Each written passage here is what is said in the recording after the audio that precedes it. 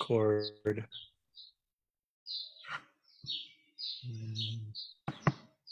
So you've got me as a panelist, correct? Yes, yeah. So I can give you. You need. What we'll do. Everybody's muted, and I'll record it with the speaker view, so only you and whoever's speaking will be the main view. You need control of the screen for anything? Yes. Okay, I'll give you that. Let me switch view here first. I need complete swatantriya. Yes, okay. Let me do that here. Switch to, I think it has to be in speaker view in order to get a good recording.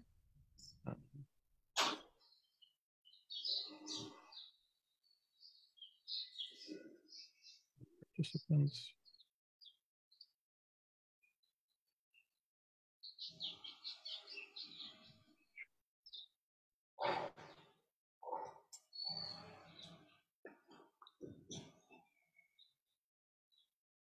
I've made you the host. Okay. Do you tell me when we should start? George, I'm going to record, but you'll have to give me, because now you're the host, you'll have to give me permission to record. Okay, let me see if I can allow recording. Okay, let me open this a brief. Om Stapakaya Chidadamasya Sarvadharma Sarupine Avatara Varishta Rama Krishnayate Namaha Om Jananim Sharadam Devim Rama Krishnam Jagatkurum Para Padme Tayostritva Pranamami Muhur Muhur Badrakali Namo Nityam Saraswatye Namo Namaha Veda Viranga Vedanta Vijjastana Evasha Sri Ganesha Sharada Guru Vyo Namaha. So very happy to continue our Devi Gita classes. This will be our last class for at least a month, as Swami Ambika and myself will be traveling. So this is a really nice special class. Last week we read 2 verses. We were on chapter 2 of the Devi Bhagavatam, and we read the last 2, verse 9 and 10, where the Divine Mother is describing various views of Maya. And the topic being discussed is why, ontological topics of like, why is there something instead of nothing? Why is there many things instead of one thing? And if there's many things, what are those many things? What is this Jiv Jagat? Are they real? What are they? So this is the topics being discussed. And she describes a list of all kinds of views of Maya. The Maya is this, Maya is austerity, Maya is knowledge, Maya is darkness, Maya is inert, Maya is all kinds of nature, is prakriti, is all kinds of things. And then she kind of stops by mentioning 2 main schools, or 2 very different ways of looking at Maya, of the one becoming many. And she mentions that those who are experts in the Shaivite-śāstra, the scripture, the Shaivite scriptures, describe her. Actually, the translation uses it, meaning Maya, but actually the term is her. Those describe her as Vimarśa, and those who study the essence of the Vedas, the Vedantins, describe it as ignorance, as powerful ignorance, or all-pervading ignorance, avidya, right? So those are 2 very distinct definitions, ignorance and Vimarśa. And last week, with my own very limited knowledge of both Vedanta and Tantra, Shaivite Tantra, we gave a kind of a introductory way to grasp these 2 main ideas. But I was unsatisfied, and because of the sophistication of the Shaivite tantric view is so sophisticated, and the Vedic view has been well presented by so many teachers for the last 100 years, right? So if you need more clarification of that, that's available online and through so many lectures and texts. But I think the Shaivite, especially the Kashmir Shaivite system, which I think this verse is commenting on, it says the Shaivite, those Shaivite Shastras that describe it as Vimarśa. That not every Shaivite school describes it as Vimarśa. This is the monistic Shaivism of Kashmir that describes Maya as Vimarśa. That's a specialty, one of the specialties of the school, as far as I understand. What I understand of it comes from George, right? Our speaker today, our guest, and he's a disciple of Swami Lakshmanjoo. Many of you have heard of him.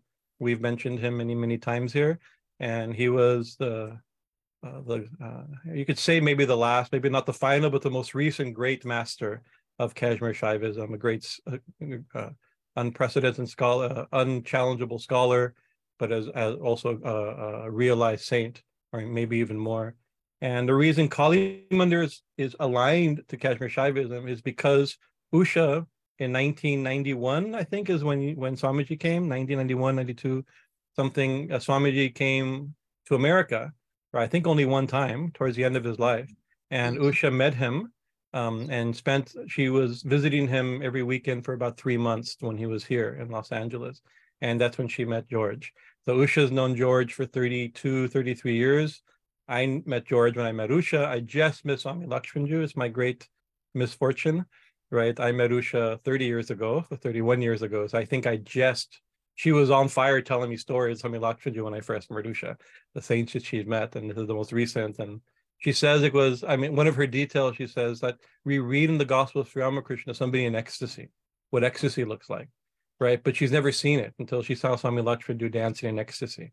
And she said now she saw what it looked like, what it in real life, not just in a book, what it described, a real ecstatic personality. So George has been was Swamiji's attendant, and he has spent many years through the Kashmir now it's the Lakshmanjoo Academy. Started as a Universal Shaivite Fellowship, bringing out with John Denise Hughes and the association there, bringing out very authentic commentaries of the scriptures by Swami Lakshmanjoo. Work that will be the basis of scholarship and sadhana for hundreds of thousands, maybe thousands of years. This work that they're doing, it's really impressive and incredible. And he's at Swami Lakshmanjoo's ashram now in Srinagar, right? And Swami Ambika and myself will be joining him shortly in a few days, next couple of weeks. About 2 weeks, I think, we'll be there. So we're very excited.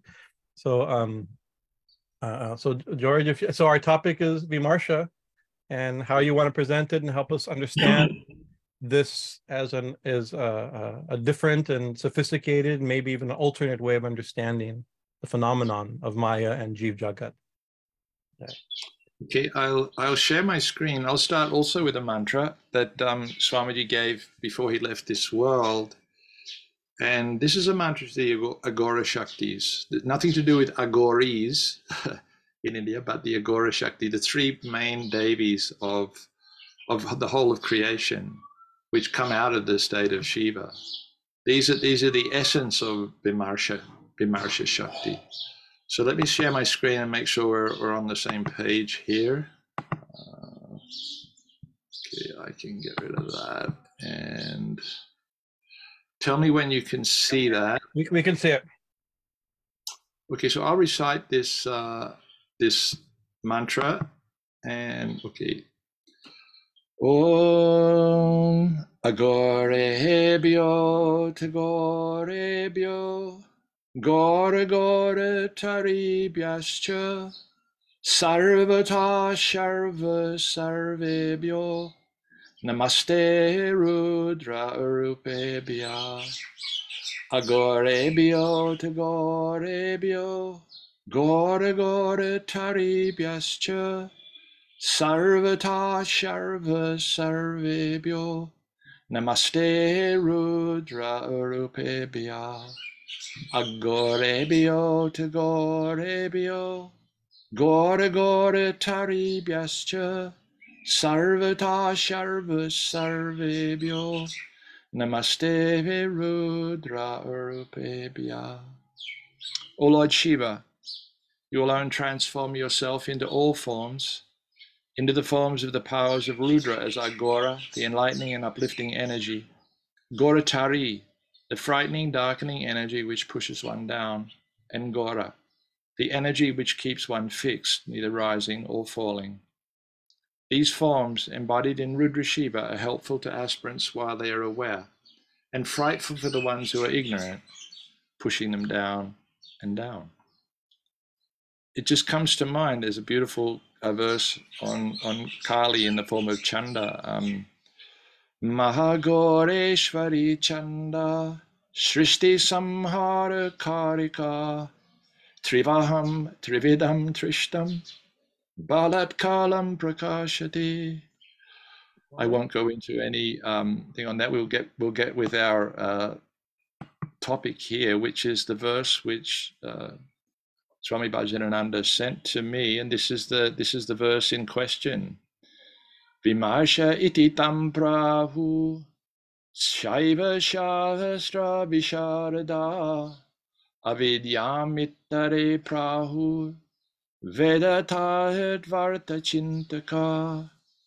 So those verses in Shaiva scriptures for Shaivites declare her to be Vimarśa, reflective awareness, while those who contemplate the doctrines of the Vedas, Vedantins, and that's a very wide class of philosophy, declare her to be powerful avidya, or ignorance. Now, in Kashmir Shaivism, the way Vimarśa is explained is, first you have to understand that in Kashmir Shaivism, the reason that they've gone into minute detail about this mechanics of how creation came out is they've discovered, or they've looked under the magnifying glass, and they've found that above Purusha, which is the 25th tattva, and considered to be the highest tattva in most other systems, but they discovered another 11 tattvas. And this has been there since the beginning of the literature, the tantras and the agamas of Shaivism. So I thought it would be nice to show this in chart formation, where you have at the highest level the state of Paramashiva, 5 universal energies. And in Kashmir Shaivism, there's always this state of 5, the pentat of 5 energies, 5 pranas, 5 dhatus, 5 mahabhutas. It goes all the way, but the source of all of those groups of 5 comes out of the state of Paramashiva. And Paramashiva is Chit Shakti, consciousness, Ananda Shakti, bliss, Icha Shakti, will, Jnana Shakti, all knowledge, and Kriya Shakti, all action. But those 5 things are in a state of total oneness. There's not, one isn't higher than the other. They're all submerged in this great ocean of the consciousness of Paramashiva. And what happens in that is that something stirs within that ocean and rises up and looks back at itself. And that is the Vimarśa Shakti. That is the reflective awareness in which Shiva rises up through Shakti. Now, we're talking about, that they're inseparable, but here there seems to be a separation, but there isn't. And once that Vimarśa rises up, then you get a slight lessening and you come to the 5 pure, or called Shuddha Tattvas. So this now becomes Shiva, Shakti, Sadashiva, Ishvara, and Shuddha Vidya. And each one of these has the same all-pervading qualities, but one is predominant. In Shiva, consciousness is predominant. In Shakti, bliss is predominant. In Sadashiva, will or Icha Shakti is predominant. In Ishvara, the 33rd tattva, knowledge is predominant, and the other 4 are all there, but in a subsided or a subordinate form, and Shuddha Vidya is Kriya Shakti. So what happens? These are pure states, and in Kashmir Shaivism, these 3 especially are the state of creation, protection, and destruction. Shakti and Shiva take a really specific role of grace and hiding grace, or it's called, anugraha and tirodhana, or laya, like how have we gotten hidden in the world? And in terms of this verse, what has happened in order for Shiva and Shakti to want to come down into the universe, there has to be some kind of magic, because an ocean can't become a drop. We're all the drops. We have Ma, we have Shiva, we have Shakti. They're all one and the same. We have them all in our heart, expressing themselves through our life. But our life, if we don't feel that universality, we're in the state of jiva. So Maya plays an important role here. Maya is just the mirror which reflects these 5 pure energies to come down. So this is where Vimarśa is becoming more and more concrete. This reflective awareness, reflecting upon ourself, or Shiva reflecting upon himself. First, there's a stepping down slightly to Sada, Shiva, Ishvara, and Shuddha Vidya, but once Maya comes into the field, then all of the tattvas below that. And remember, I'm showing here that Purusha, the 25th tattva, is the highest of most other systems. These 11 tattvas are unique to Kashmir Shaivism. You won't find them you'll find them in some other texts that have gleaned things many thousands of years ago from the Shaiva-śāstras of Kashmir. But you'll rarely have any talk about kanchukas, which means coverings. And how this happens, I'm just going to go right down to the bottom of this chart to show that these 5 pure, super pure energies of Paramashiva reflect through Swatantra Shakti, which is Maya. Swatantra Shakti and Maya are one and the same thing. Only Maya is always moving downwards into the world, and Swatantra Shakti can move both ways. Okay, so what happens is this reflection in the mirror. When you look in a mirror, your right ear becomes your left ear. The image in the mirror is reversed. And this is exactly what happens in the state of Shiva and Shakti willing themselves to come through Maya and into the world and limit themselves so that they can play in the world. So this all-pervading consciousness now becomes nityata, or chit shakti becomes nityata, limited space. We live in limited space and time. The all bliss, which is nityata, the Sanskrit word to describe the aspects of these states is vyapakata, all pervading, becoming limited space. Nityata, eternal, becoming limited time, kala. Purnatva, fullness of Icha Shakti, becoming limited attachment, raga. All knowledge, which is sarvagyatra, becoming vidya, limited knowledge. And kriya, sarvakatritva, all action, because in the state of Shiva and Shakti, the universe is in universal action. But going through the state of Maya with the help of Swatantra Shakti and the condensing of this Vimarśa Shakti, this reflective awareness on the state of our own I-ness, we come down to the state of limited action.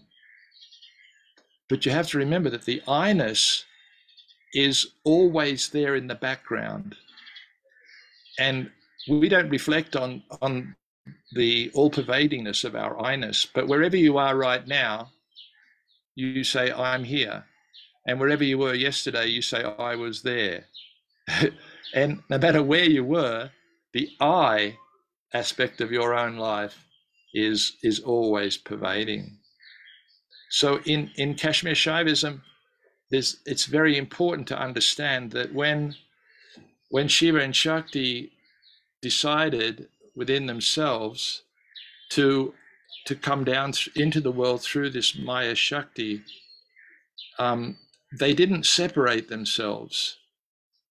In Kashmir Shaivism, Maya Shakti is also known as Yoni Bila. And everybody knows what the term Yoni means. It's where we take birth and we're thrown out into the world. The difference is, in a human birth, we're separated, we're severed from our mother. But in the universal state, Shiva and Shakti only appear to be separated because that's the play. They lose themselves within us, within our life, and we live in a limited world. And it is for play in Kashmir Shaivism. In the best way that I could describe this question came up a real lot in one of our meetings, was for us to understand that this Prakash and Vimarsh, Shiva and Shakti, the energies within Paramashiva, which became Shiva and Shakti, the tattvas of 36th and 35th, consciousness and bliss, has flown down through the world, and this we could say this umbilical cord, universal umbilical cord, which has gone through Maya, has got to the level of producing us as Purusha and Prakriti. I'm not saying this is not a separation of male and female. This is just to know that we live in the world at the level of Purusha, the limited jiva, and we're played by Prakriti. And whereas Shiva and Shakti's universe is the universe itself, it's the totality of everything. For us, the totality of our everything is everything that we've done and known in our own limited space and time. But there's no separation. And prana, actually the word here should be pranana shakti. Pranana, the energy of breath, is what has flown out from Shiva and Shakti. And from a point, we breathe in prana, which in our bodies becomes the 5 pranas. And that's our life. So life force is called pranana shakti. And we draw that from the time we take our first breath until the time we leave this world. And so in Kashmir Shaivism, one has to understand that Maya, who has created this illusion that we're limited inside of our own world, Maya is just the energy of Shiva and Shakti together to limit themselves down to the level of just what we say, Pashu Baba, limited individual, or we call ourselves beast. You know, Shiva is also known as Pashupati, the father of beasts. But there's no separation there. And anybody on the spiritual path, what has happened to them, anybody who joins any spiritual path, something has happened inside of you where Shiva and Shakti, in the form of whatever, Ma has woken up. And now you're possessed with this idea, I must know what's going on. And that takes the form of reading a book, doing yoga, changing my diet, whatever it is. All of these are steps towards just understanding our own nature, our own self. And that's the role of Maya to keep us down in the world. And the Swatantra Shakti, the energy of Maya which can lift us up, is that energy which reveals to us our own nature. It reveals our own self. And Swamiji was very attracted to Usha because in Kashmir Shaivism, Kali takes a very, very important role. In Kashmir Shaivism, she's called Mahabhairava Gora Ugra Chanda Kali. She has all those names, but in essence, she's Kalasan Karshani Kali. She's the essence of Lord Shiva that draws all time and space into herself. And that's why you have the depiction of Kali dancing on Shiva. Shiva has nothing else to do then. Like I said, here in these tattvas, Shiva is all space and time, Vyapakata, all pervading. And Kali, Ananda Shakti, bliss, is Nityata. She's eternal time. And she throws out time into the world, so we become limited in time. That was the verse that I recited. Mahagoreshvari Chanda, Shrishti Samhara Karika, Trivaham, Trividam, Trishtam. Trishtam means she's all 3 aspects of time, past, present, and future. And that's where we're caught in this 24-hour cycle. But the more you meditate, and by your own grace, when you go into deeper states of meditation, time takes on a whole different meaning paradigm. And that's Ma in charge of time, opening up within us to show us that, you know, this 24 hours is really limited. There's a whole other realm of time that stretches out and out and out to universal time, Nityatva. I think I have one more chart here. Oh, no, that was it. This is Swami Lakshmanjoo. This was his master, Swami Mahatapkar. That's the painting that Claudia is doing. And this was his Paramaguru, Swami Rama. So I can probably stop sharing the screen here and hope we haven't gone over time. Oh, there's Swami Ambikananda. He's already at the Ganges. Okay. Good. So that's the essence of what Maya is about in Kashmir Shaivism in a nutshell. And I went through those verses, and there was there was a few of the verses mentioned Chaitanya, and about 850. George, You know, can you yeah. put your video back on? We can't see you. Okay, nothing to see there. Okay, let me see. There I am. There you are. Thank you, sir. Thank you. I'm actually talking. It's not a recording. Okay, the drivers are still intact. Good, good. They've kept their. Oh yes, I forgot that. That was terrible of me to show visuals while they're driving. But this is recorded, and you send it out to people anyway. I think Claudia definitely wanted a recording. So what I've tried to do is just give you an understanding of Maya from the Shaiva point of view, and I was just saying that about 11 kilometers from here, and if we have time, we'll do that. We'll go and sit on Shiva Rock.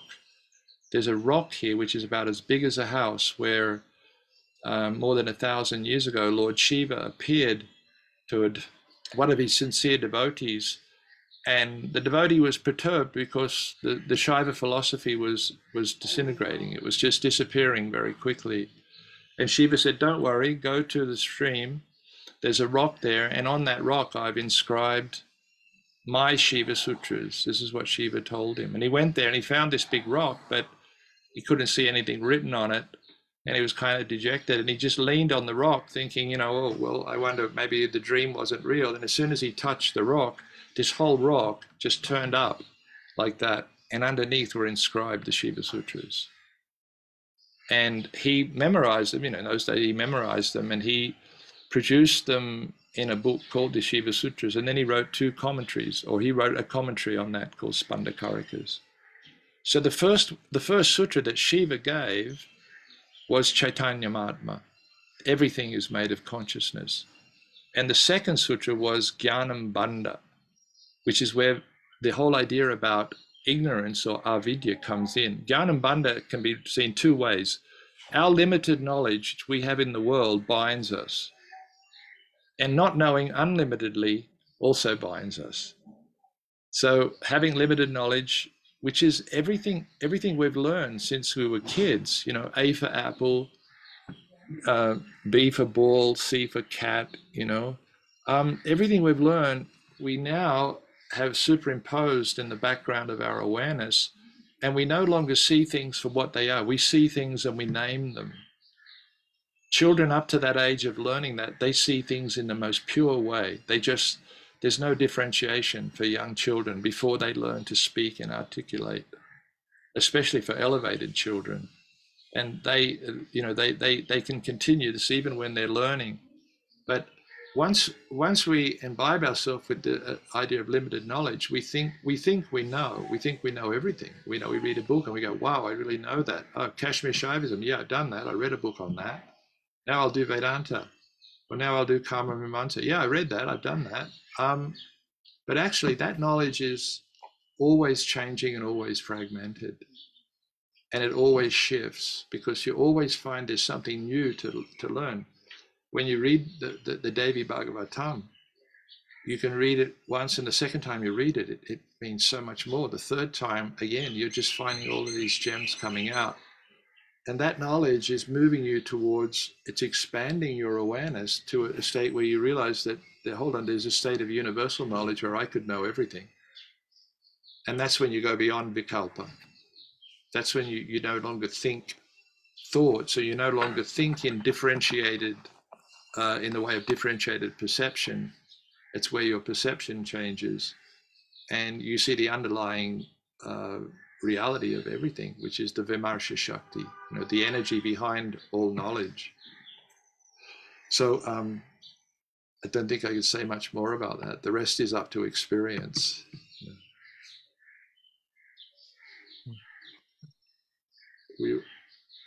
It's 8:04 a.m. here, so that means we've been going for only a half hour. We go till here. We go hour and a half, 2 hours, whatever it needs, you know.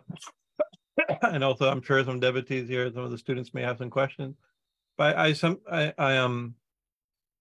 with the kind of the more, of course, you mentioned when you say Vedanta, you mean there's many schools of thought that are underneath the term Vedanta, right? Yes. And Vedanta more or less being the tradition of the Upanishads and its interpretation, right?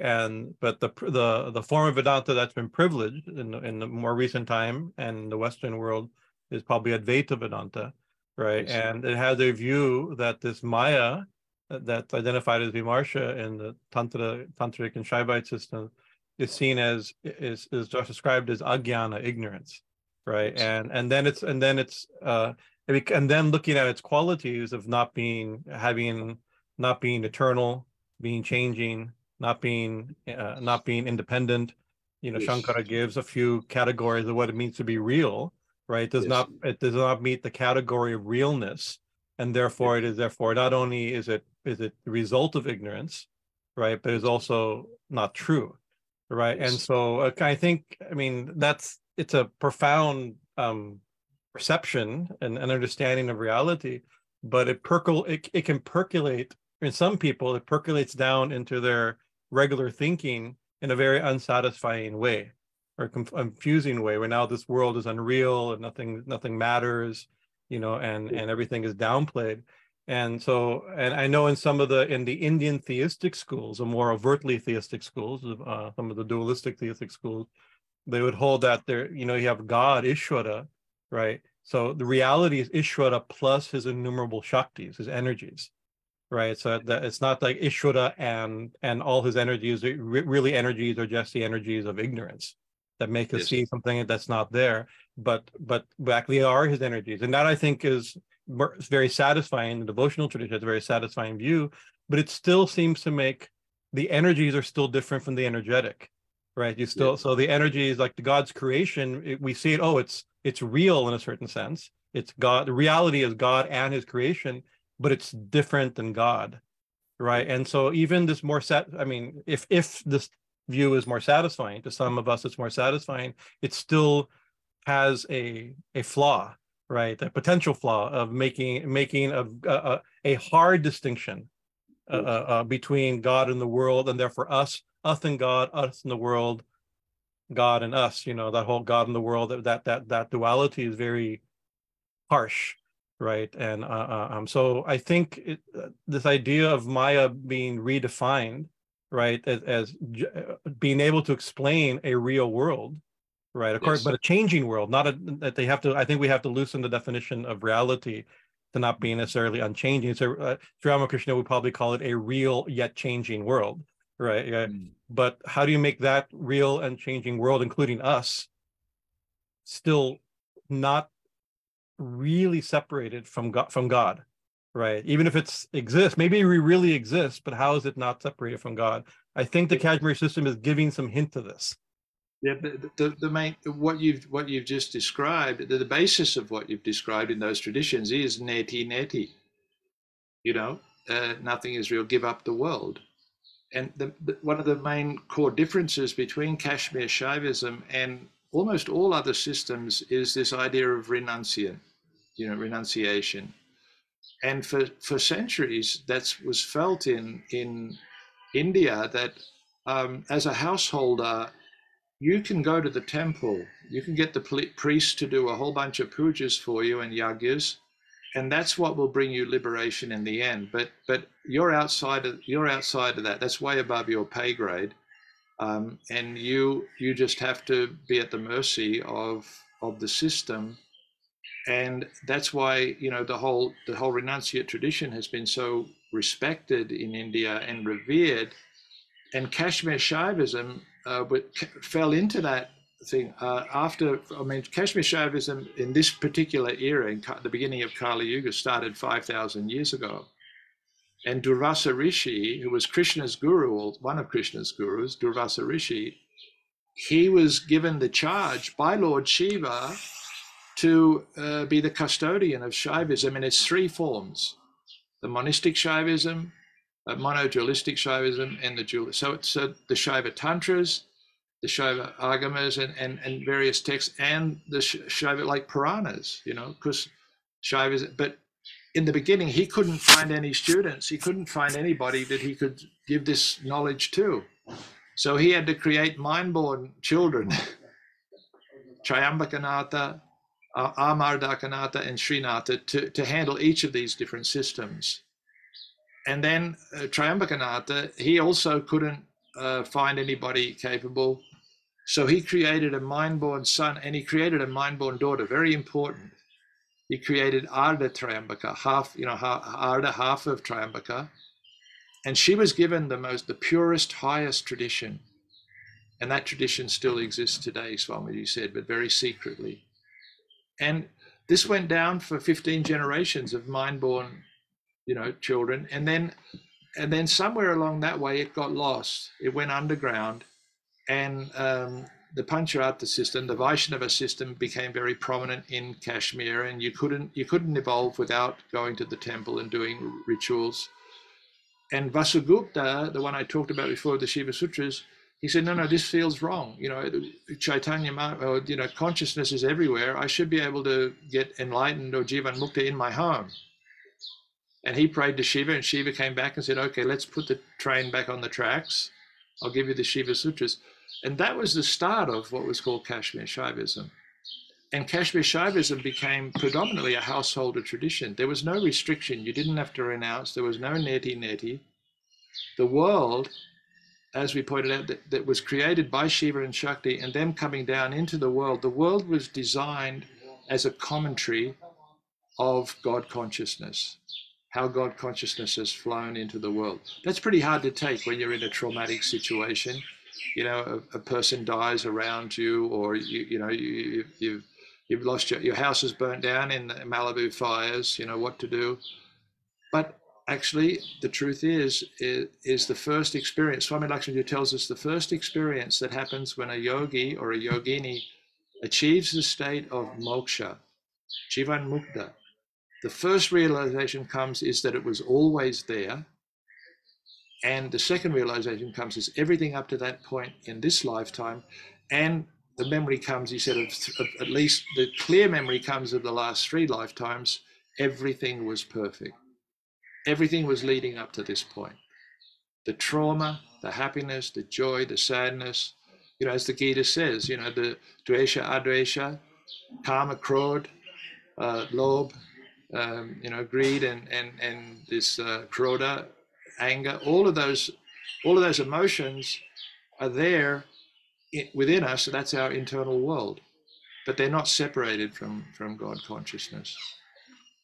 If we keep trying to separate those things, then we're on a path of I can do this if I just clean up my act. If I just start jogging, I'm going to be much better or whatever. And Swamiji says that the real essence is surrender. If you surrender to Ma, if you surrender to Shiva, if you surrender to whoever then everything will start to unfold in front of you automatically. But it has to be real surrender, not 50%. Surrender with conditions doesn't work. I'm going to surrender, but I want this. These are the first 5 rewards I want from my total surrender. That's not total surrender. Anyway, so I think the main difference is this idea of renouncing the world as opposed to enjoying the world. Now, this is a very important point. Enjoying the world with awareness, not just saying, okay, everything is Shiva. I can do whatever I want, no problem. I can be good, I can be bad. I'm not going to be responsible for my actions. As long as you feel that you're acting, as long as you feel that there's differentiation between me and other bodies, you're responsible for every action that you do. But the grace keeps unfolding. And the ultimate thing in Kashmir Shaivism is, because nowadays everybody wants a guru. But Swami Lakshmanjoo would say the ultimate guru is within yourself. And the ultimate guru is that part of yourself which decides that what I'm saying is correct or doesn't make sense. Or what Swami Bhajanananda says, well, that makes sense, but I'm not sure about this. How do you know you're not sure about that? That's the guru in you continually directing you on your own spiritual path that is completely in line with what is right for you at that time.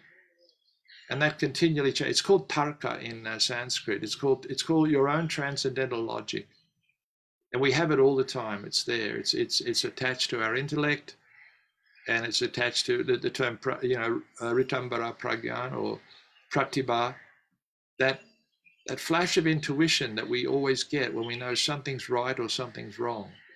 That's the guru. And that is basically, Ma or Shiva or Shakti, whichever way you see it, opening up in your heart and expanding the space and time in which you're living, and softening the hard edges of your life.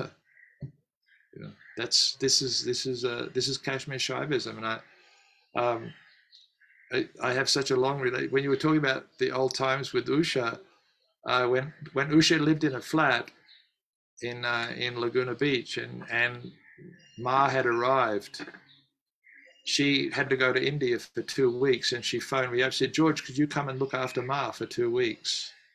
I said, "Sure, Usha, that's fine." So I went to her flat. The unfortunate thing in that flat, there was nowhere where you could sit with your legs outstretched, because there was a picture, there was a picture every half an inch apart on the walls. So everywhere you were sitting, your feet were pointing towards a deity. So I called Usha and said, "How do I sleep? I sleep standing up? What do I do?" And she said, "Oh, you look at the bedroom, it's fine." That was a wonderful time. That's when I met Swami Bhajanananda at the Hare Krishna restaurant. So I have a long association with Usha and with Kali Ma and all of the Kali kids from those days, and we've had great fun with our havans when Swami Bhajanananda and Ambikananda and a few other devotees would come for Swamiji's Mahasamadhi and perform the havans, and very joyous time in those the 90s and early 2000s. I moved a little bit away from the theme. Any people have questions that I would attempt? I want to ask one more question, just because either things Yes. that are common. I've heard this as a critique to the Kashmir system, right? And from many years ago, but it never left my mind as a one of the critiques that is sometimes given. And I think I've even discussed it with you many years ago, and I don't exactly remember the clearest point of your answer. I remember the gist of your answer, but is that, it's like in there's I think 3 Upanishads that have this term. What is it? Bahusham praja yayati, or something like, I am one that let me become many. He desired to become many, or to be born and start the process of creation. How the one starts the process of creation, and that in order to make sense of this, you have to ascribe a sankalpa, right, desire, to Brahman, or to the absolute. In our system, maybe Paramashiva, but in the Vedantic system, Brahman, right? And some people say that is attributing something that Brahman can't have. He cannot have a second. He cannot have. There's nothing second for it to cause desire, right? Nothing for nothing. So, and I know part of I think I remember your point is it all hinges on this Swatantriya idea, or this that as a way of justifying. I think, if I remember, we can opportunity to elucidate. I think you use the example of a child playing. If a child plays, it plays out of its own nature, not necessarily because it's lacking something or there's another, right? And somehow to justify that, but it seems to be an important point that goes to the one of. I mean, there's the systems. The scholars and experts of the systems have nuanced the distinctions and their arguments a little bit better. But I remember this is one of the ones that it's an easy zinger. People say that and they think, oh, we've defeated the system or something like that. But it seems too cheap of a hit, right? That seems to be more nuance than that. If you can describe how, if Shiva does the Paramashiva in his 5-fold aspect, then becomes the 5 pure aspects of that cascading down into creation as us and everything. Why does and why can and why would he do this is the question, and still be the absolute and one without a second. The real question is Shiva is there some sense of incompleteness in which he has to come out of that state in order to get complete again? You know, this is like a shrinking down.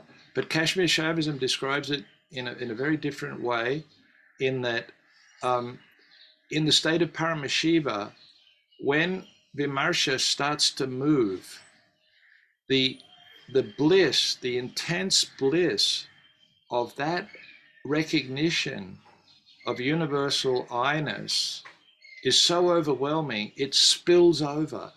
It just spills over into the world. It isn't that Shiva had to, there was no way to contain the intensity of that bliss, which is like, it's like stirring the ocean into these mammoth waves. And they had to crash, and it's a clashing. It's, you know, it's called a Sangata between Shiva and Shakti, or a Yamala. This is the divine union where Shiva and Shakti realize their universality, and it's so intensely blissful, it spills out. Now, the second point there is that then people ask the question, but okay, it spills out into Shiva Tattva, I can accept. Shakti Tattva, what about Icha Tattva? Icha, which is related to the state of Sadashiva. What about Icha? Icha means will. So why at that universal level would Shiva have desire? Because will is roughly translated, or literally translated as desire. And Swamiji was amazing in his knowledge of things of the Western world sometimes. He said, it's like this, and there was a married couple there. He says, when you got married, he said, you desired your wife, is that correct? They said, yes. He said, but what happened when you went to the church? What did the priest say? He said, do you accept this woman as your, you know, lawfully wedded wife? And do you accept this man as your lawfully wedded husband? I mean, lawfully, sorry, slip of the tongue. Now, Swamiji said that word acceptance in Sanskrit is called abhyubhagama. And Abhinavagupta has said that Icha Shakti, the first impulse of Shiva and Shakti to come out of themselves, is not by any desire or will, it's an acceptance. It's an acceptance of their own universality to flow down into the world for the sake of play, like you said, a young kid. So the idea that there was something lacking, but within that, and in that chart, which I'll share with you, I'll send you a copy of that chart. You can share that chart with anybody. In that, I didn't go into detail, but the state of Shuddha-vidya, Ishvara, and Sadashiva, there is a limiting factor called Anavamala. Anavamala, the prime mala, or the prime mala means dirt, but it also means limitation. The prime limitation, because what they said was that in order for Shiva and Shakti to move down in the world, the only way they can do it is to have this will, but their desires now have to become limited, looking in the opposite direction of Shiva and Shakti. They have to start looking into the world. So the moment there's a shrinking down and a feeling of limitation within Sadashiva, the next thing that happens is Sadashiva goes, oh, I have to fill this gap. I have to fill this. I feel this limitation. Sadashiva could turn around and go straight back to Shiva and Shakti and go, no, I'm full. I don't have to go anywhere.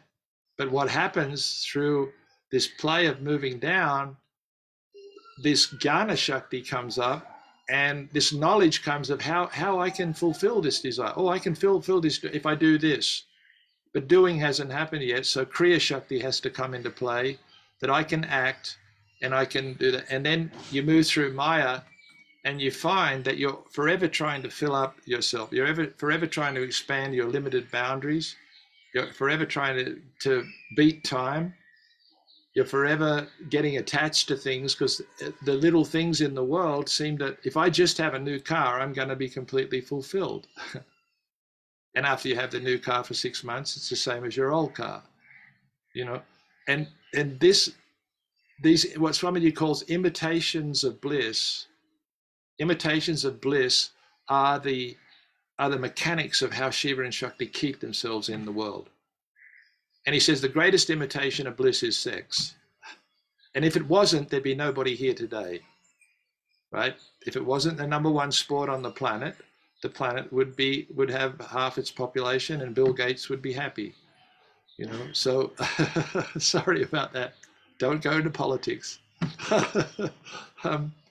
So this idea of a sense of lacking, a sense of incompleteness, is just there for the sake of moving in the opposite direction of God consciousness, moving out of God consciousness. And that Ramana Maharshi, the great saint of South India, he said a beautiful thing. He said, Shiva and Shakti live in you as you.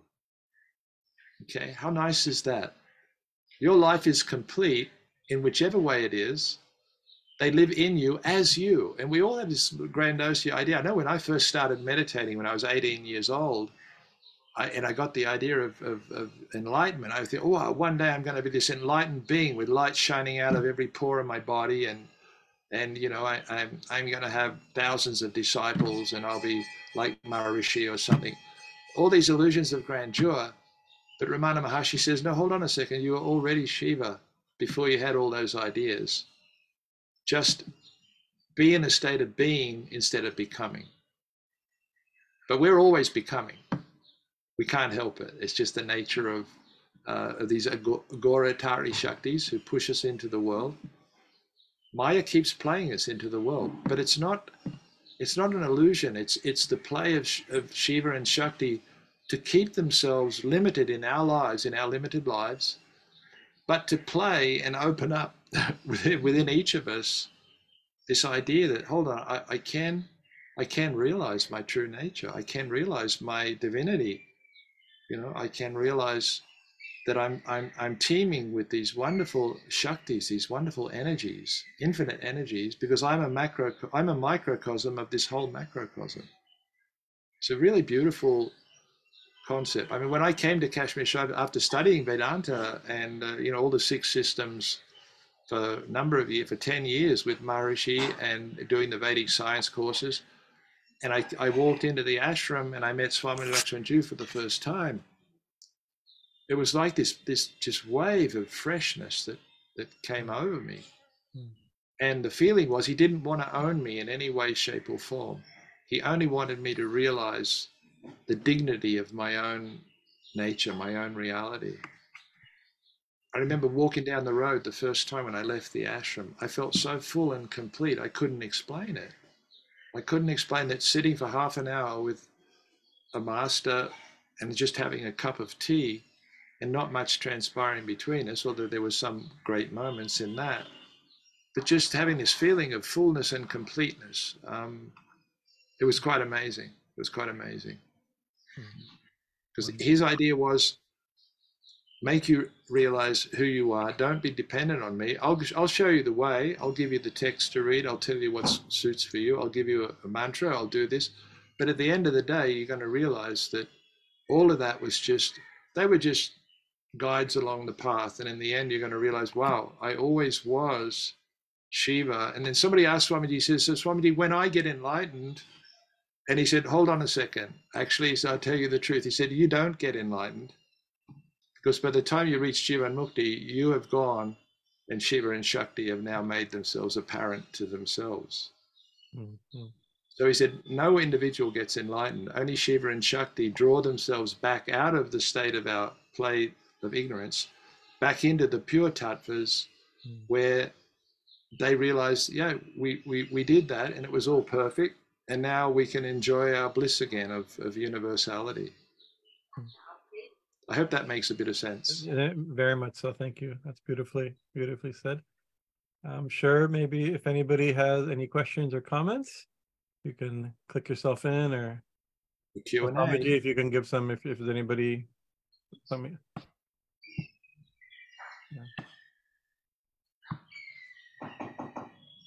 I've just got to go. Somebody keeps knocking on. I have a sign there which says webinar in progress. But many of the people speak Hindi who can't read that. And okay. Let me just see who's. Yes.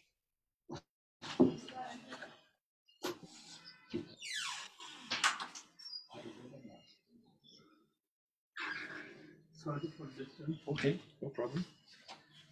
Oh.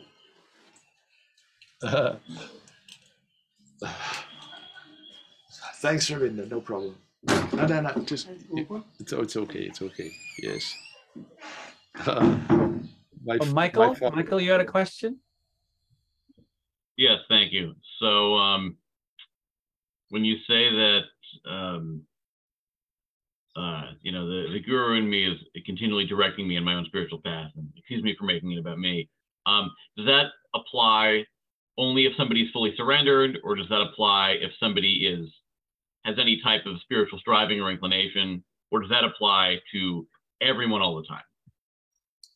I would say everyone all the time. There's a beautiful chapter in a text called Tantra Loka. Now, Tantra Aloka means shedding light, and you have to understand the word Tantra means a system of knowledge. If you Google Tantra, you'll get 36 million hits on the word Tantra. And if you Google Tantric sex, you'll get 72 million hits because, it's a hot topic these days. But the word Tantra Loka, which was written by this amazing Shaiva sage more than 1,000 years ago. In chapter 13, he described 27 levels of grace. 27 levels of grace, which opens up from within an individual. And they're broken up into 9 categories, but basically 3. There's very intense grace, there's medium grace, and there's inferior grace. But they're all grace. And the inferior grace is somebody goes to visit a friend and their friend is busy and they look in the bookshelf and there's a book on yoga. And they just grab it because they've heard the word yoga, they're not really interested, and they just browse through the book. And then they're reading and their friend goes, "Oh, can I borrow this book?" That's grace. That's a mild, inferior level of grace, we can say, as opposed to full awakening. And now some people get the most intense level of grace and awaken in an instant. Like, let's take Eckhart Tolle, for instance. He was about to commit suicide and suddenly had this thought, who's killing who kind of thing? Who am I? And he had this epiphany, and he came out in a state with what Kashmir Shaivism would be describing as just scratching the surface of Shaktopaya, where the space around him suddenly opened up. If you heard any of the early talks of Eckhart Tolle, and I really liked his book, what was it, The Power of Now? But if you looked at those, you would find that he's always saying, can I be the space to entertain this problem? Because what he was experiencing was, from his heart, his space wasn't just contained in his body.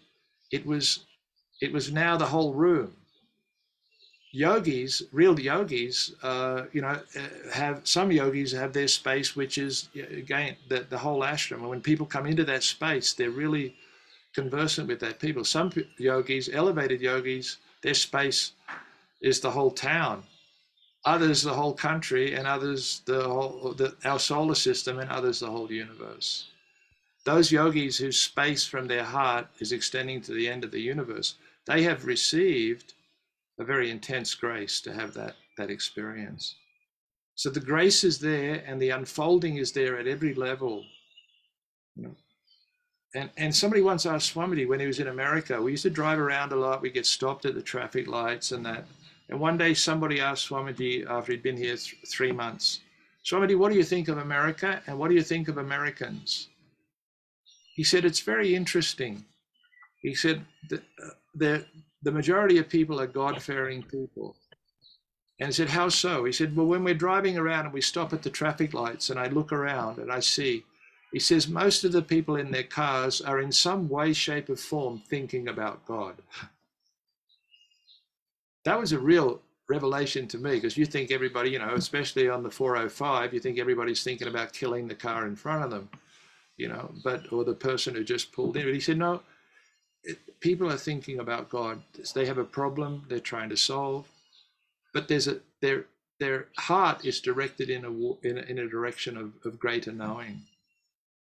And I think that's true across the board, especially now, especially now. what's happening in the world everywhere. Does that answer that question?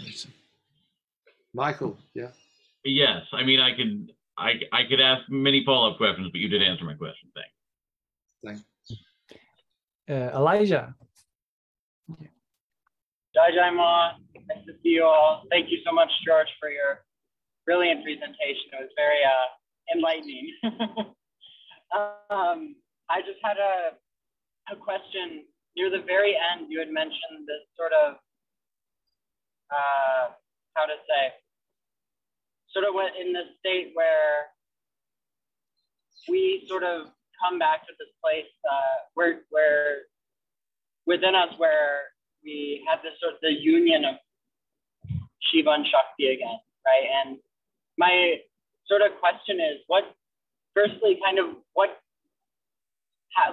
real question is, what happens to this world in this state, right? Because we often have the question like with Advaita, right? Like, well, if we have this non-dual realization, it's non-dual, therefore there can't be this world of duality. And I'm wondering what the relationship in Kashmir Shaivism is between the world and the absolute, sort of what happens to it. Where does it come from? Where does it go? It doesn't go anywhere. You see yourself projected into the world and everything around you. For the enlightened yogi or yogini, and I always put that yoginis because they can get enlightened too. The enlightened yogi or yogini, what they start to feel is the space from which their heart is emanating, like the love of individuals, suddenly keeps expanding out and out and out until they encompass the world, and they see this immediate connection between their own microcosm, their own body, and what's happening in the whole universe. It's not separate. What's happened is the differentiation has gone. Even that the objective world that we see around us, the brick walls and that, they become everything around them, because everything that's been manifested is manifested by Shiva and Shakti. Now they're in a state where that it's just amazing. I mean, Swami Lakshmanjoo gave examples of that. Somebody said that how does a yogi, he never talked about himself, in the first person. That wasn't the way. He would always try to remain hidden. But something happened and everybody was aware of it. One of his disciples had a problem in the US, and they were sit down writing a letter to Swamiji and about it. And the day they went to the mailbox to post a letter, they checked their own mailbox. There was a letter from Swamiji explaining everything they needed to do to solve that problem, which he must have written 7 days before. Now, that person made it very public. So somebody asked Swamiji in a very clever way, Swamiji, how does a yogi do stuff like for somebody in another country, which is so physically distant?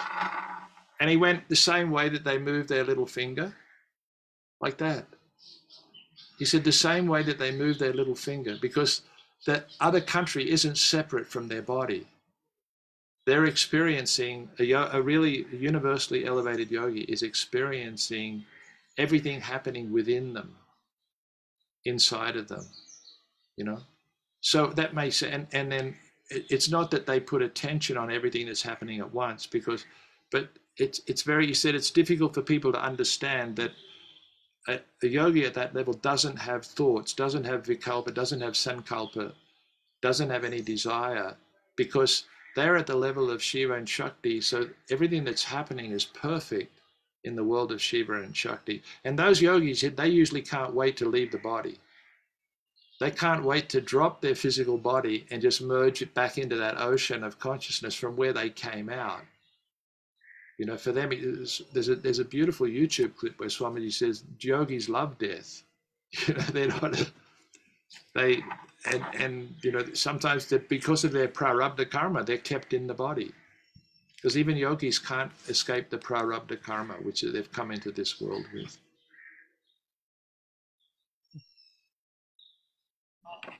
Jaima. Very, very lovely answer. Actually, my mom just said she has a thought. So, so I'm gonna butcher this a little bit, but I keep thinking of two quotes as you're talking, and I believe they're both Mother Teresa. But she talks about I don't know if she says it's the irony. I found it's basically talking about that when you love so much it hurts till the point that it hurts. There's essentially like no more hurt, only more love. And I don't know if this was her or someone else. It might be a totally different person, but it was talking about like, Lord, like break my heart to the point, and it's like so much to the point that the whole world falls in. And I was thinking about the concept as you're talking about grace and essentially what's already within and present. The tie to also openness, you know, like staying open as much as it feels like it's, you know, receiving or being given insight or a message or divine guidance. It's almost like I feel like there's a point of it that it's just a part of just staying open. Yeah. Open to receive and open to extend.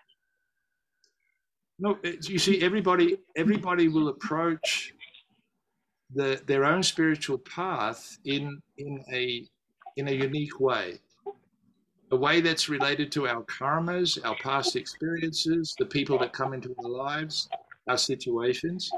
And for some people, the heart is the main point, and for others, the head. Some people really, their devotion is to intellectual knowledge, and some the intellectual knowledge is okay, but I get a bit of a headache. I go a bit cross-eyed. I'm more of a heart person, and I want to just open up my heart. And both of those are completely legitimate for those individuals. But what happens eventually on the spiritual path with true desire to find God, not to become a super intellectual or whatever, is that the heart really does open up, and this love just pours out for everything and everybody. And you can't help that, you know. You can't help that happening because it's part of the path of devotion. Now, I've been associated with Swamiji intimately for 40 years, and I've been in the ashram, and there are people here who were lifelong devotees. I found that there were two kind of devotees. There's the devotee who is devoted to their idea of devotion. Okay, and they've sorry, excuse me. I was in Delhi last week, so I still have half a Delhi in my lungs. So Bashir Nechewala in office on top of the printer. Yeah, there's two files. Bashir. TK. Sorry, this is India. Yeah, there's what I've noticed in my perception, and it's not a judgment on anybody, but there are two kinds of people that are devoted to their idea of devotion. You know, they've read the Gospel of Ramakrishna, they've seen that, Vivekananda was really devoted. But Vivekananda, if you really, he was very intellectually devoted in the beginning until Ramakrishna opened his heart, you know.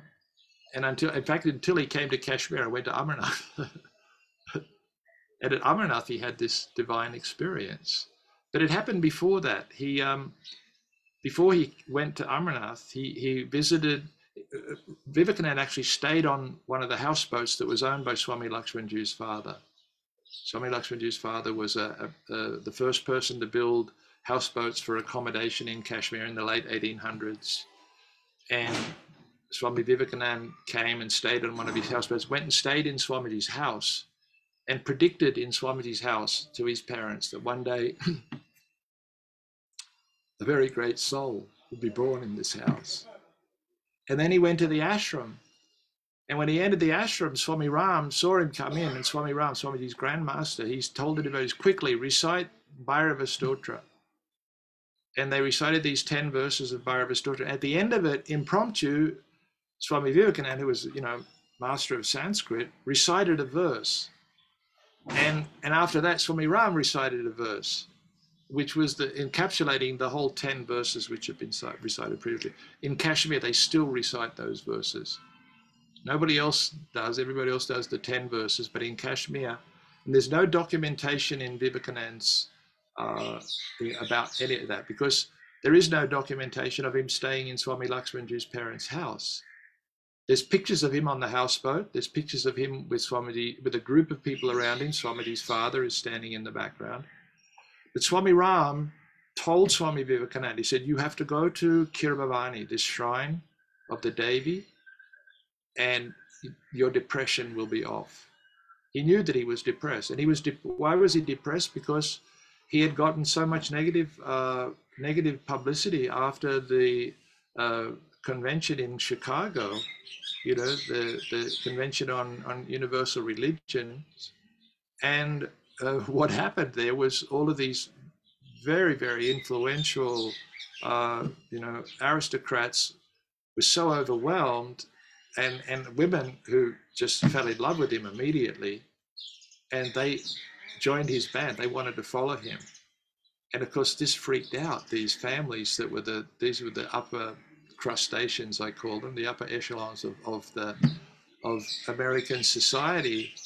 They freaked out, and immediately they just put this blanket thing, oh no, this is a religion, this is nothing here, nothing here. And Vivekananda got depressed about that. But some of the people, I think one of the Rockefeller daughters followed Vivekananda. And, so people, he was so charismatic, but he was depressed by why this had happened. And Swami Ram said, you go to Kirbhavani, your depression will be off. This is documented in Swami Ram's ashram, which has gone on for, the last 100 years. And he went to Kirbhavani, and it was still in the state of ruin from the 500 years of Mughal destruction. The Mughals came in, and they basically just desecrated every temple, and they threw out all the books and everything of Kashmir Shaivism. They converted hundreds and hundreds of pundits to Islam. You still have Muslims in Kashmir that have pundit names, from 3 generations, 4 generations. But when he was there, he was walking around, and the temple was in ruin, and he thought to himself, I have enough influence, and these Kashmiris just finding its feet. I could actually get this place completely fixed up. It has a divine feeling. And suddenly Mother Divine spoke to him and said, who are you? She said, I could build a 7-story gold temple here right now, in an instant. And basically said to him, you go on with your work, Probably also said, don't be depressed, be a good boy, That's the way Mother Divine really talks to her sincere children. And for Vivekananda, that was his first, he said, Shakti is alive. That was his real first taste of Shakti. The voice was a feminine voice. And from there, the rest is history. He went to Amarnath cave. He was directed to go there. I don't know whether by Swami Ram, but he was, every yogi wanted to go to Amarnath. And when he entered the cave, he went for 3 days. I think he was in, you would know more about that than I do, especially Vivekananda will know the whole story of that. And after that, and I think Ramakrishna predicted that he would leave his body shortly after he has this divine experience. And I think it was 3 months later that Vivekananda, at a young age, left his body.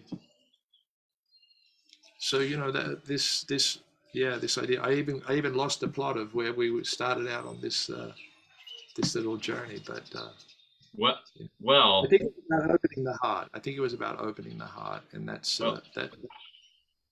You said that there were 2 types of devotees. That there were the people who are devoted to their idea of devotion, and Yes. What's the other kind? The other kind is the devotee who he never reinterprets. His intellect is pretty much gone. And if the guru or he gets an instruction from above to do something, there's no question. There's nothing in between. Or if I could do it this way, it would be better. They just do what the instruction comes from within or from whoever they've selected as their guru. You know, that's the devotee who is completely sold out on the level of the heart and has really put their own individuality aside. And those devotees usually, they get some kind of grace that happens in a very intense way. You know, there were a few devotees around Swamiji who got that. There was one man for many years, all he did was he collected the shoes. When there was a big function here, a temple puja, he came out with his little sticks and he put up these sticks and he had all these numbers and everything, and he just collected shoes. Hold on, I'm gonna. So name, number, which. No, just he has to take this one, Bashir, to Nishat police station. Yeah. Just give it to the police station. This one, Nishat, to FRO office, to Manzoor. FRO, bus. Okay.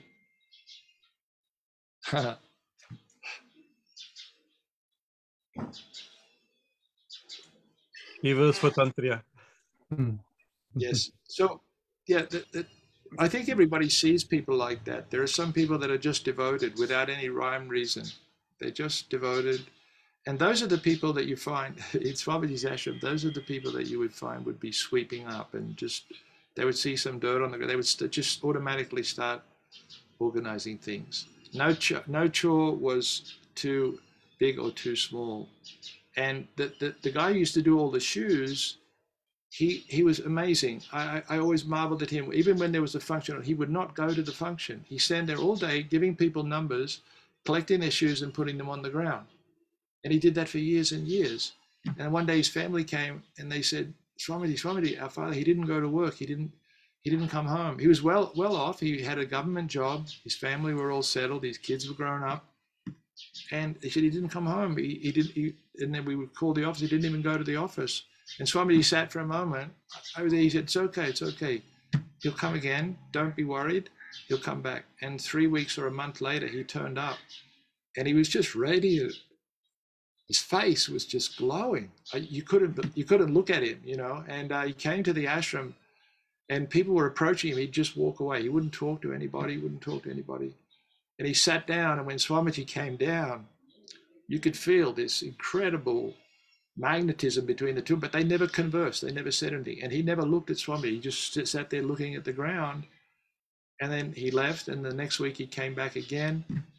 And what had happened? He'd gone to this sacred forest called Sadhuganga, and he just meditated. His experience was so overwhelming, he couldn't be around people, and he was having Nimilana Samadhi, Unmilana Samadhi, it took him a month to stabilize it to be able to come back and just be around people.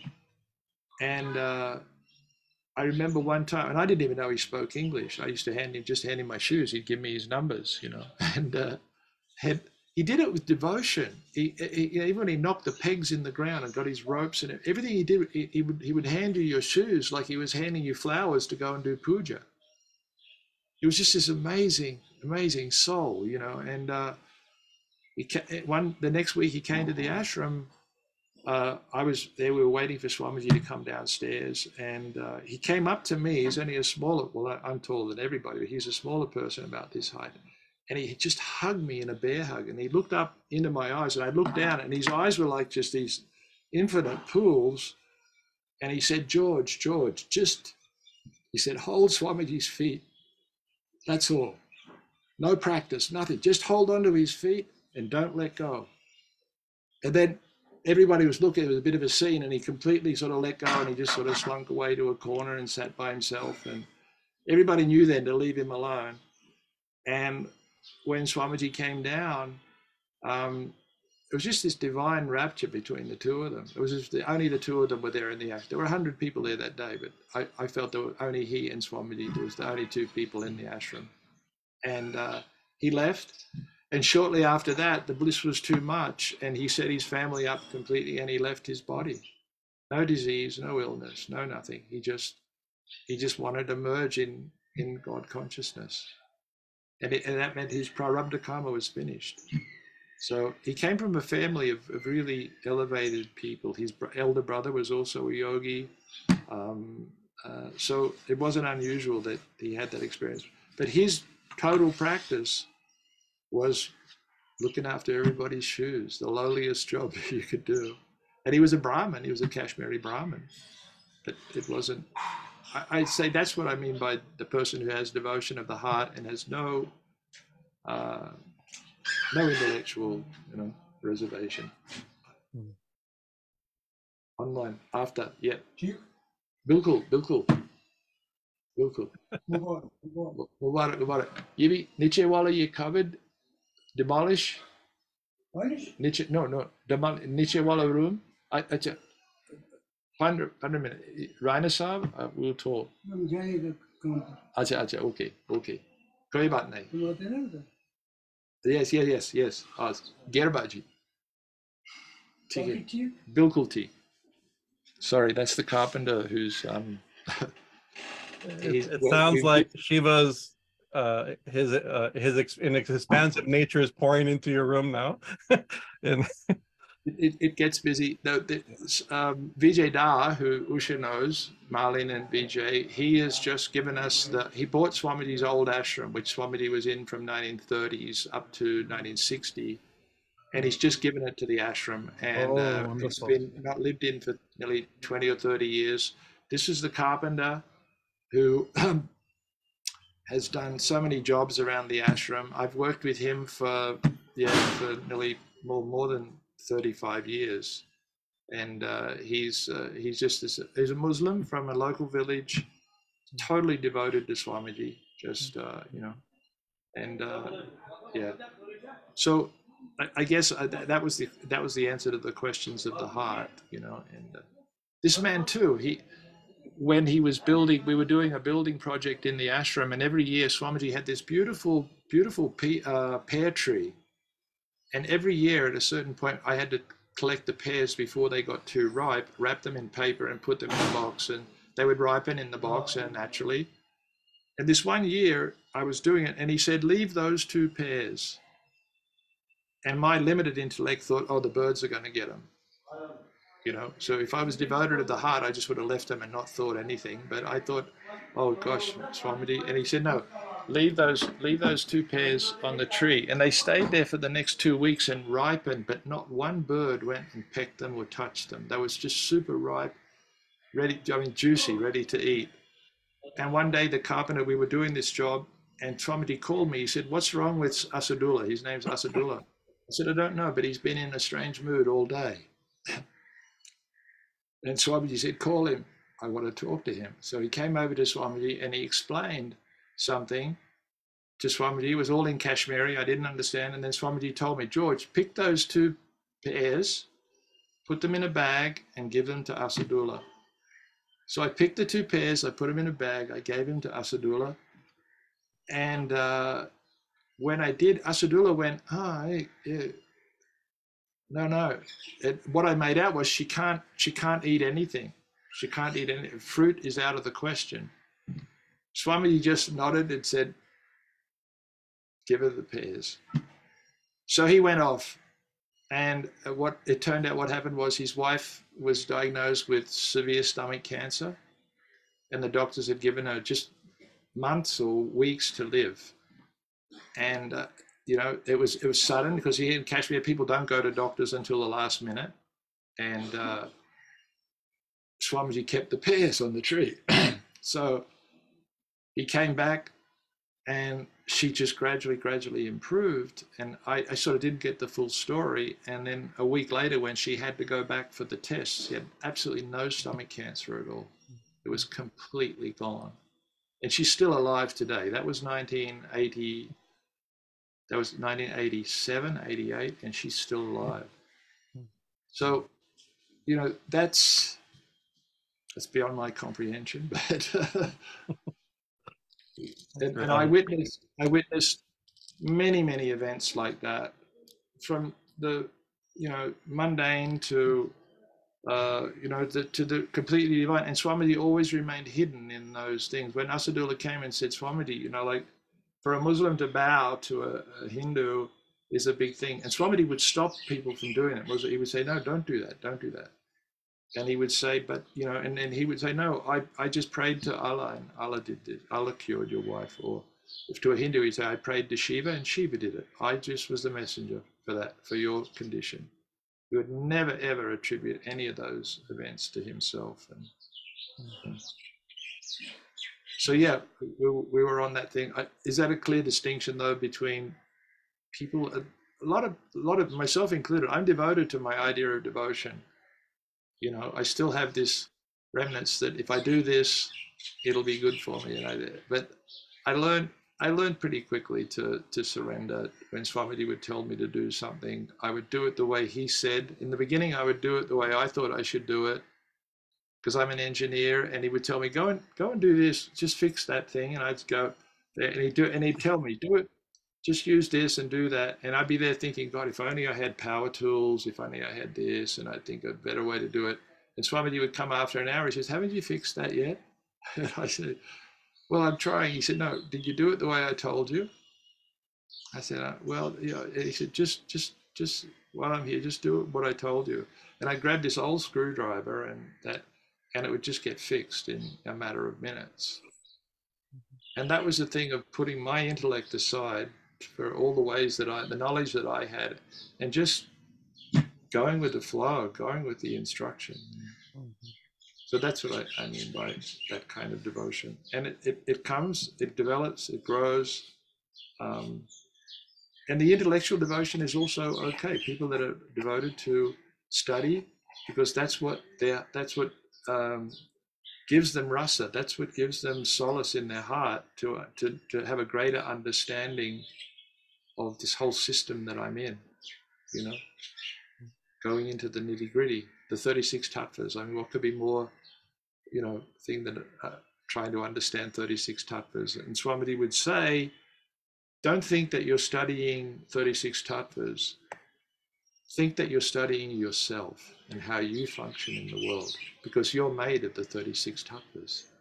So don't think this is a separate discipline where you're studying, even Sanskrit. Don't think that you're just studying a language.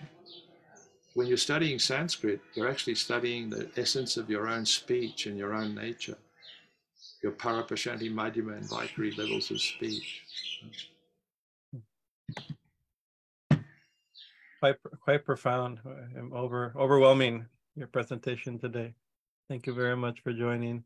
I think it's now 8:30 here. Usually these are aimed at ending. So, and I thought you look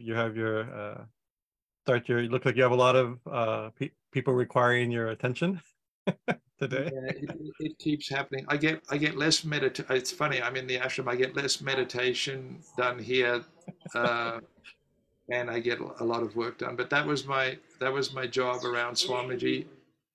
When he asked me to come to the ashram and could I come and do some work? Well, he asked me to come to the ashram the second week I was there, which was a privilege to be asked to come except on the public day. And I thought, oh, great, you know, I'm coming. He's asked me to come there. I'll be enlightened in a week, you know. And I sat before him, and he asked me all these questions of which I knew he knew the answers. Come for 5 minutes. Yeah, 5 minutes. You be 10 minutes ready. Banaya. So he went through this whole thing, and he said, and as soon as I said I was a civil engineer, he said, oh, so do you know hands-on work? I said, yes. He said, oh, look, he leaned over and said, I have an old cow shed there that I want to demolish. I've just gotten rid of my cows, and I want to build a havan-shala there. I want to build a yagya-shala.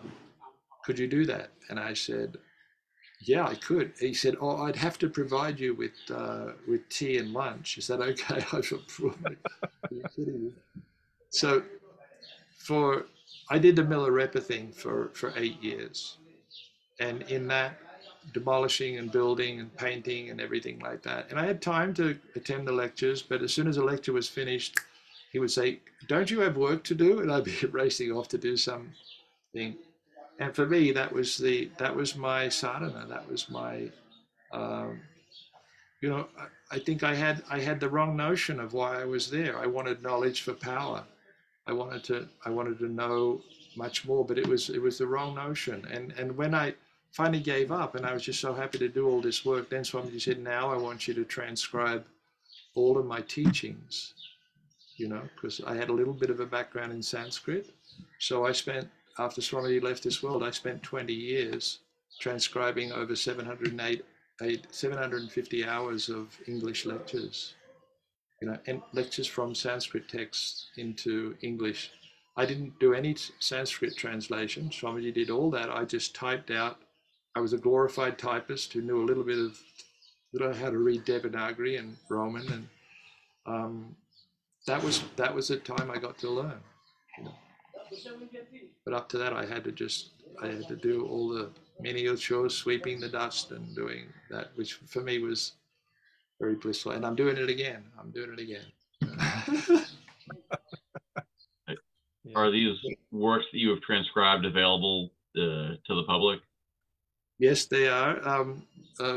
Swami Bhajanananda, we have a website. My wife, Claudia, who's in the US right now, we have a website with, it's called Lakshmanjoo Academy, and all of those, we've published about 11 books so far.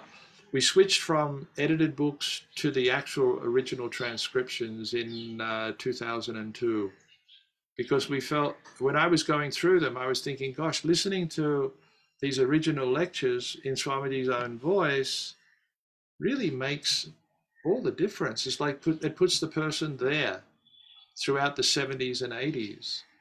And I talked with John Hughes, and I said, you know, we should stop editing Swamiji's work and just release the original transcriptions, sell the books, give the audios for free as a free download, so people can follow along and they can hear and read exactly what was said, all the questions that come in.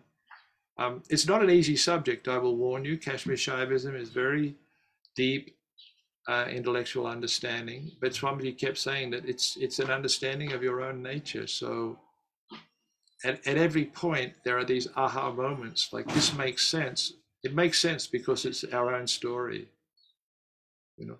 And as I say, Kali plays a very important role, especially in this last book that we just released, which is the 4th Anika of Tantra Loka. There's a whole section on Kashmir Shaivism and the 12 Kalis. You know, Kalis and Karshini Kali is not only just one Kali, but she manifests herself in 12 ways which make up time. That's how time functions in our world, through the grace of Ma dividing herself up into our 4 different levels of perception and 4 different levels of action and 4 different levels of our own understanding of our own being, and you get 12, but they're all wrapped in the one Kali who's there in Laguna Beach dancing on Sadashiva. So I'll finish with one thing. I want to finish with one thing, because that someone asked the question and said, why is Ma dancing on Shiva? Is he dead? She said, he's not dead. Look at his face. He's enjoying the bliss of the touch of her feet. And then she said, but she's very fearful. She has this huge sword with blood dripping from it. What should we do about that? Swamiji said, if Ma ever comes in your meditation and you look, you see she has the sword and she wants to cut your head, he said, you should do one thing.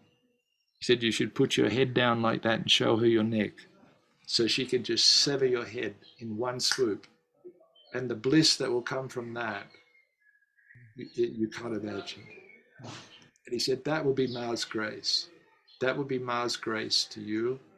And if you're devoted to Ma, she'll do it. If you're really sincerely devoted, she'll come and she'll guide you at every step. And you know, this is her play. So Jai Ma. Jai Ma, Jai Ma, whatever. So thank you, George G. And this has been a wonderful immersion, not only into the profound worldview and of Kashmir Shaivism, but also into the one of our, over the 30 years we've known you, our favorite thing is that no matter what you're talking about, your example always be some story of Swami Lakshmanjoo. He's like the living, of course we say, oh, he's the living master, last living master, the recent living master of Kashmir Shaivism, a great saint, a great scholar, but he's like, he is the proof of Kashmir Shaivism. He's the example. He's like the lived tattva, the lived experience, you know. So to me, the stories are, I can't say more important, but for me, they're more important than even than the philosophy, right? And I think Usha, like Usha, you know, she tells stories of Lakshmanjoo. That's our understanding of Kashmir Shaivism is stories of Swami Lakshmanjoo. Really quite amazing. Of course, so we've spent hundreds and hundreds of hours probably just listening to your stories of Swami Lakshmanjoo and other great saints. So George has been blessed by having met some of the great saints of this this era, right? And it's full of, maybe one day we can grab him again and he can tell, maybe there'll be a nice thing of storytelling with George on the lives of saints, Swami and other saints like that, because I think that's also really helpful. Because, you know, one of the things we talk about our seminary, our sub-theme is that we're applied theology, right? So it's not just theological research and study and academic understanding and the philosophy, but it's like of course, how to apply it to our life, but it's lived, it's real. This is life, not just ideas. This is the real life. And so the lives of the saints is I think the most juicy part of it, the proof of the whole thing. The proof of the whole thing, yeah. But you know, I feel doubly blessed to have been fortunate enough for my karmas to spend so much time with Swami Lakshmanjoo, and he's very much still alive, and he was the last link in an unbroken oral tradition. So, and during his lifetime, he had darshan of all of the great saints of the past, especially Abhinavagupta. The last darshan he had of Abhinavagupta, the saint who died, you know, left this world, we can say more than 1,000 years ago, was 1985. You know, and he admitted, he said, Abhinavagupta came to me and gave me some very important verses for you to recite, and that was just you know, part and parcel of his life and his nature. Incredible. All right, George. Thank you. We'll see you in a couple weeks. Yes. By Lord Shiva's grace. Yes, and I think I have a harmonium ready, and I have a drum. Okay. I'll try to procure a guitar so we can. Oh, that'd be fun. Yes, like old times. Like old times, exactly. And I know. I even know the songs we need to sing. We've done this so many times. Yeah. Oh yeah, Shiva Mahadev. But how can we not do that? You know. Excellent. I'm excited. Very excited. God bless everybody, and make Ma's grace continue to shine upon all of you. Amen. So thank you all the students for their kind attention, and this will be our last class through July. We'll be back end of July, and we'll see Swami Chaitananda will be here. So how to arrange? He'll be speaking during most of the summer, so we'll see how we'll fit ourselves into around his satsang. He'll be speaking on Saturdays, usually a Saturday night, so we'll post those also. So okay, very wonderful. Jai Ma, Hara Hara Mahadev, Sri Guru Maharaji ki jai, Mahamai ki jai, Swami Lakshmanjoo ki jai. Hara Hara Hara Mahadev. Mahadev. Bye, Ma. This meeting is being recorded. Oops, sorry. The recording has stopped. Sorry. Swamiji, I hope you'll be like the pundits that George was talking about and do some pujas and yagas on our behalf. We shall do exactly that. Thank you. Jai Ma, Hari Om. Jai Ma, Hari Om. So I think George, if I gave you power, you'll have to end the meeting, I think, on your side. I can do that. Yeah, I can Jai do Ma. that. I think it's a matter of ending.